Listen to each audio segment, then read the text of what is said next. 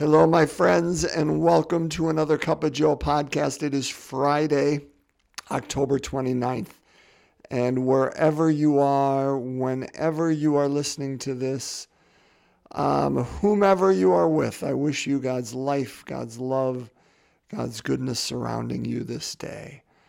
It is so good as we here in the Northern Hemisphere just see the beauty of this fall around us, and just even driving in this morning, seeing the colors still holding on, just its beauty. I hope you are able to embrace that where you are as well.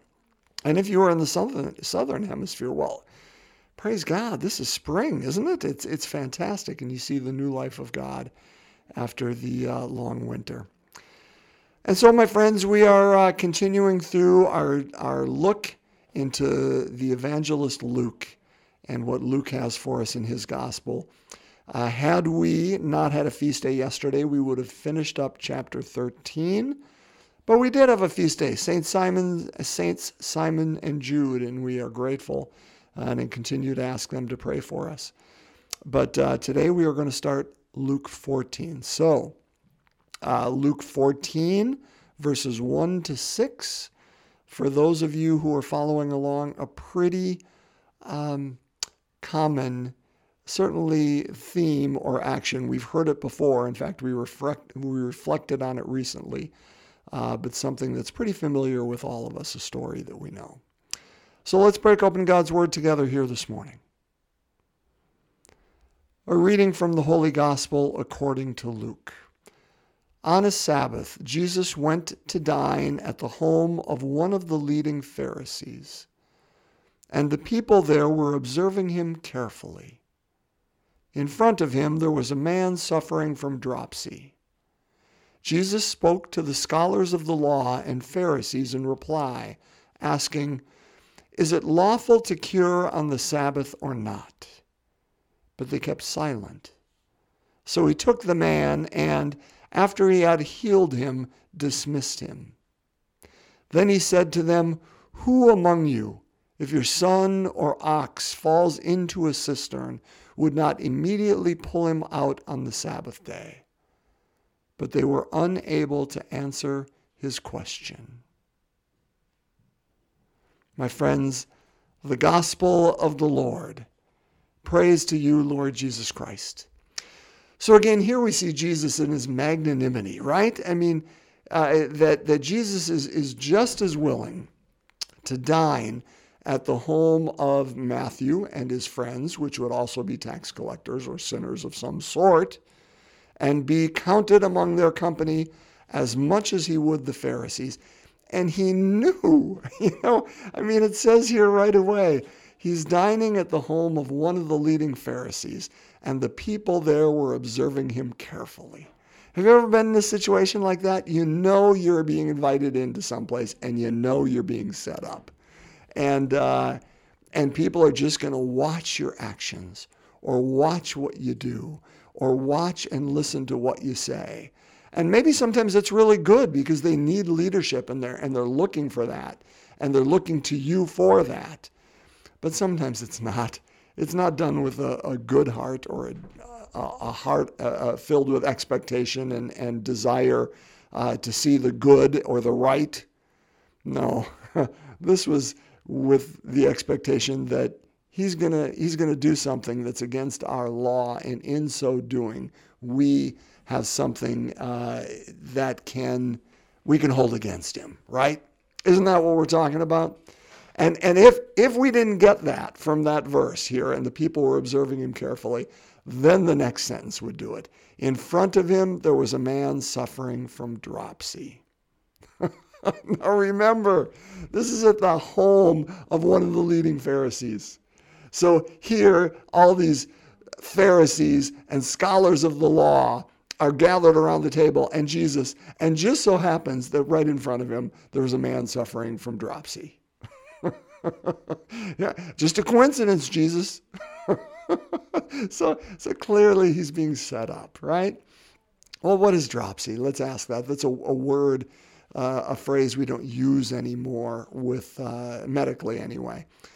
So I did a little research. Now, I am not a medical person, nor did I stay at a Holiday Inn Express last night. However, according to our friend Google, dropsy would be called in modern day an edema, E-D-E-M-A, an edema, where one retains water, particularly centered around an organ.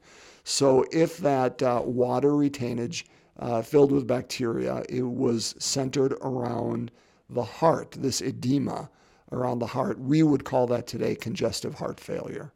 That congestive heart disease, that somebody has that, making it difficult for them to breathe, making it difficult for them to get oxygen to the rest of their organs. And so knowing that this was what this person, this man, was suffering from, let's say, some form of edema, some form of pain where he was retaining water and one of his organs, or many, were not working properly because of that. Would have been very obvious. And it would have been a painful thing, something that he was struggling with, whether that was to get air or whatever that would look like. So just setting the table for that, in that, again, Jesus is invited. That's great. And he's willing to go into it. He's willing to go into it even knowing he's probably going to go into it to be set up. And again, so we look at the courage that he has. And I asked you that question before. Have you ever had to go into a room, into a group of people, knowing this group is really not with you, and that they're going to be watching you in order to hold something against you, but yet you went anyway? I mean, aren't you to be commended for your courage for something like that, or your goodness, or to say, I'm not going to let that stop me from doing the right thing? And Jesus didn't do that either. I mean, how good that is. So he goes in there. They're watching him carefully. They set him up, and they by putting this person right before him, in front of him, there was this man with dropsy. And so Jesus knows all this. And so rather than avoiding it, or rather than just dealing with it and dealing with the consequences, he's like, let's address the elephant in the table. Let's put it on the table for all of us to see, and let's talk about it. So he looks at them and says, so Jesus spoke to the scholars of the law and the Pharisees. Is it lawful to cure on the Sabbath or not? But they kept silent. They wouldn't engage in him. It's almost like they're like, nope, if we engage with him, then we lose what power we think we have. And what is that power? That if he heals him, because we know his heart, and we know that he likes to do this, the power we have is lost. Because he's going to probably teach us, something that of course healing is the law of God. We don't want to know that. They're more interested in power than they are the right or the good or the just, in fulfilling what God is inviting them to. They're more interested in power, and power comes from their singular interpretation of the law. They weren't foolish men. They knew what they were doing, and not only entrapping him, but they knew the law. So let's remember this, brothers and sisters. When they're talking about the law, again, we mentioned this earlier this week or late last week, that the law they're referring to here is the third commandment of the 10, you shall keep holy the Sabbath. So this is high law. This comes down from Moses on high, from Mount Sinai, in the tablets. And what happened, though, and I talked about this before, is the scholars of the law and the Pharisees and the Sadducees, those leaders within Jewish history, from the time of Moses to the time of Jesus, and that would have been a long time. That would have been, say, 1,200 years. Long time. They would have done their writings and their thought and their debate and their wisdom, and they would have talked about that and written about that, and we call that Midrash and Mishnah, that they would have written all about this law and expanded that law to help us understand what that law was more fully. Okay, what does it mean to keep holy the Sabbath? Well, and they would have expanded that to a whole number of other laws around just that one law. And again, there's nothing wrong. There's beautiful. We're called, brothers and sisters. It's part of what I'm doing right now. We're called to engage with Scripture and help make sense of it in our modern day and understand it and put words around it so it comes to life within our time. That's all the Jewish leaders were doing in those centuries between Moses and Jesus. Well, as is always, you take a snowball on top of a mountain and you send it down the hill, it's going to get larger and larger because it picks up lots of snow. That's really good, but it's also going to pick up twigs. It's going to pick up, leaves. It's going to pick up dirt. It's going to pick up other things too. And the dirt and the leaves and the twigs and that snowball as it gets larger, which surrounds this law, those need to be taken out, because if we put our trust in those things, we're putting our trust in something that isn't pure. I know it's an imperfect analogy, but some of those things, those writings, those teachings around that law took away from what the law was. And that's what Jesus is asking about here. Brothers and sisters, this is really not about the law, the third commandment, whether it allows him to do this or not. This is a much larger question, and that is, what is the role of law in our life, and is there something that supersedes law, meaning love and healing and the right and the goodness? That's what Jesus is putting on the table. He's not saying let's destroy the law. Again, we know that he didn't want to do that. We go back to Matthew, the Sermon on the Mount, where he says repeatedly, you have heard it said, but I say to you. And he takes an old law and he expands it. He says specifically, I did not come to do away with the law, but I came to fulfill the law. And what he's pointing at is something larger. Something larger. And what is that law? Ultimately, that larger, it's love, right? It's love. Now that sounds trite, and it sounds, schmaltzy and maybe even sentimental. But love is not sentimental, brothers and sisters. Love looks like the cross. Love looks like dying so that another may live. There's nothing sentimental, schmaltzy about that at all. Dying so that another may live. Jesus is going to enter into that. And I don't just mean at the end of his life. I mean around this table. He knows he is going to be castigated. He knows he is going to be put down, directly or indirectly. He knows he is going to be ostracized by choosing the right and the good. But he does it anyway. He chooses to die in this moment to whatever agenda or ego needs he had around that table in order that that other may live. Why? Because of a higher law that he's trying to bring them to. They're watching him, but they're not engaging because they're afraid to. Paul makes it clear in Romans. And Romans is such a wonderful book. But in Romans 13, Paul says this directly.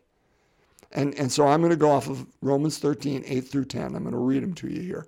Owe nothing to anyone except to love one another. For the one who loves another has fulfilled the law. How much more clear can we get than that? Owe nothing to anyone except to love one another. For the one who loves another has fulfilled the law. The commandments, you shall not commit adultery, you shall not kill, you shall not steal, you shall not covet, and whatever other commandments there may be are summed up in this saying, namely, you shall love your neighbor as yourself. Love does no evil to the neighbor. Hence, love is the fulfillment of the law. Those are not my words. Those are Paul's. And in Romans, love does no evil to the neighbor. Hence, love is the fulfillment of the law. Jesus is the walking embodiment of that, right? He knows that. Paul came to a truth and said that. And again, that's revolutionary. But Jesus is the embodiment of that. He knows he is going to die in the hearts of these people around this table. But he chooses the right and the good because that other person will live. And so what does he do? He heals him and dismisses him. And then, knowing that they are thinking and judging him within their hearts, he looks at them and says, who among you, so let's put this on the table again. He says, listen, who among you, if your son or ox falls into a cistern, would not immediately pull them out on the Sabbath day? But they were unable to answer his question. Why? Because they didn't know the answer? Well, of course they knew. They knew the answer. They knew every one of them would do that. But if they answer it and engage in it, it proves him correct. And they can't do that. Brothers and sisters, we know as Catholics that there are sins of omission and sins of commission, right? A sin of commission is actively going out and hurting someone, pushing someone, let's say, to use the example, into the cistern that they would be there. I'm gonna actively do that. That's a sin of commission. But an act of omission, a sin of omission, would be to walk by that cistern, to see somebody alive within there and not actively help them out. And I can hide behind the law. And I can say, well, but the law doesn't allow me to do that. And so therefore I can walk on my way and feel good, right? Jesus uses that same example with the Good Samaritan. That the priest and the Levite who walked by on the street, they were doing the law. They hid behind it. And according to the law, that was the correct thing because they couldn't engage with anybody who had blood. To do so would make them unclean. But the Good Samaritan sees a person, right? So there are acts of omission and commission. He's putting that right in front of them and saying, really, would you let your son or your daughter lie in that cistern or drown in that cistern based on a law that says I cannot help them on a Sabbath day? He's saying, let's look at the larger picture here. Brothers and sisters, here's my last point. As Catholics, we don't have what's called Midrash or Mishnah, but we have the Catechism. We have 2,000 years of holy men and holy women who have shared their wisdom and their writings and their teachings and surround all of these things with Scripture and help us understand them as well. And it is a great gift to us. For us to say, let's just throw that stuff out and everybody just, read the law and do your best on it, that would be awful, awful. But we can fall into the same trap, the same cistern, let's say, that the Pharisees and the scholars of the law are doing around this table, which is to hide behind it and not engage our own conscience. Brothers and sisters, it's always, always, always both and. We have to take a look at and just say, hey, listen, we're not outside the law. We're not above the law. We have to wrestle with it. And when I mean church teaching and church law and the understanding of the saints and our understanding of Scripture. We have to do that. But we also have to engage it with Scripture, with our conscience. With our conscience. And what is the Spirit of God, as best I understand the Spirit of God talking to me today, what is God inviting me to? If all we do at the end of the day is say, hey, just give me a law, just tell me what to do, and I'm not going to engage. You just tell me through the law, let's just give me a new law, create more laws, so I don't have to engage on a personal level. And at the end of my life, when I get to in front of the throne, and I can just simply say, hey, this is the law, and that's all it told me to do. Brothers and sisters, I would loathe that meeting. I would just be remiss if I said that's an okay thing to do. Remember, in Scripture very clearly, even in the Hebrew Scriptures, Jesus says, I'm writing the law on your heart. I'm writing it in your heart. And we as Christians would say, we've been given the gift of the Spirit. And in that are given the gift to help discern the movement of God in this moment, in this time. It doesn't mean we throw everything away, but maybe it means that somehow this law isn't capturing love, but love is larger and above and beyond it. That's what Jesus is doing here. And we need to engage that as well. My friends, there are times, now I'm gonna say a statement here that is not mine, but I really liked it. To what extent is it true that love does not do away with law, but that law can do away with love? I'm going to read that again because it's that good. And this is what I'm saying. It's always both and. To what extent is it true that love does not do away with the law? That's what Jesus is doing here. And Paul's saying love is the fulfillment of the law.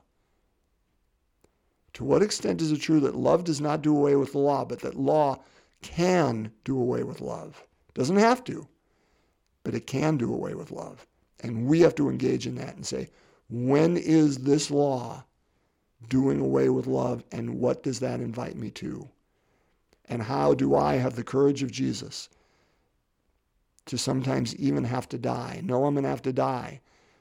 Even if it's not a physical death, but a death to those around here, by inviting them to something higher. Because love is higher than whatever law is being expected or laid on me at that point.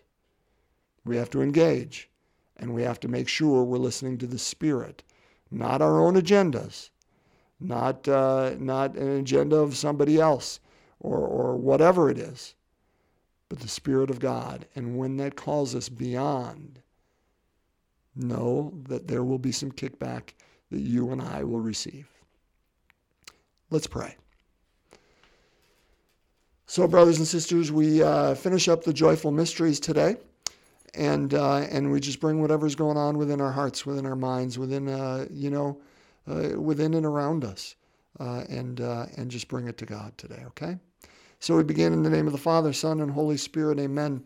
The fifth joyful mystery, the finding of Jesus in the temple.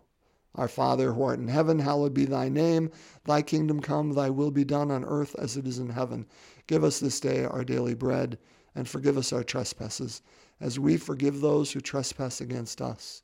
And lead us not into temptation, but deliver us from evil. Hail Mary, full of grace, the Lord is with thee. Blessed art thou among women. Blessed is the fruit of thy womb, Jesus. Holy Mary, Mother of God, pray for us sinners, now and at the hour of our death. Amen. Hail Mary, full of grace, the Lord is with thee. Blessed art thou among women. Blessed is the fruit of thy womb, Jesus. Holy Mary, Mother of God, pray for us sinners, now and at the hour of our death. Amen. Hail Mary, full of grace, the Lord is with thee. Blessed art thou among women. Blessed is the fruit of thy womb, Jesus. Holy Mary, Mother of God, pray for us sinners, now and at the hour of our death. Amen. Hail Mary, full of grace, the Lord is with thee. Blessed art thou among women. Blessed is the fruit of thy womb, Jesus. Holy Mary, Mother of God, pray for us sinners, now and at the hour of our death. Amen. Hail Mary, full of grace, the Lord is with thee. Blessed art thou among women, and blessed is the fruit of thy womb, Jesus. Holy Mary, Mother of God, pray for us sinners, now and at the hour of our death. Amen. Hail Mary, full of grace, the Lord is with thee. Blessed art thou among women. Blessed is the fruit of thy womb, Jesus. Holy Mary, Mother of God, pray for us sinners, now and at the hour of our death. Amen. Hail Mary, full of grace, the Lord is with thee. Blessed art thou among women, and blessed is the fruit of thy womb, Jesus. Holy Mary, Mother of God, pray for us sinners, now and at the hour of our death. Amen. Hail Mary, full of grace, the Lord is with thee. Blessed art thou among women. Blessed is the fruit of thy womb, Jesus. Holy Mary, Mother of God, pray for us sinners, now and at the hour of our death. Amen. Hail Mary, full of grace, the Lord is with thee. Blessed art thou among women. Blessed is the fruit of thy womb, Jesus. Holy Mary, Mother of God, pray for us sinners, now and at the hour of our death. Amen. Hail Mary, full of grace, the Lord is with thee. Blessed art thou among women. Blessed is the fruit of thy womb, Jesus. Holy Mary, Mother of God, pray for us sinners, now and at the hour of our death. Amen. Glory be to the Father, and to the Son, and to the Holy Spirit, as it was in the beginning, is now, and ever shall be, world without end. Amen. O my Jesus, forgive us our sins, save us from the fires of hell, lead all souls to heaven, especially those in most need of thy mercy. In the name of the Father, Son, and Holy Spirit. Amen. My friends, bless you. Have a wonderful, not only Friday, but a wonderful weekend. Thanks for being present today and breaking open God's Word with me. And I look forward to us being back together again on Monday. God's peace.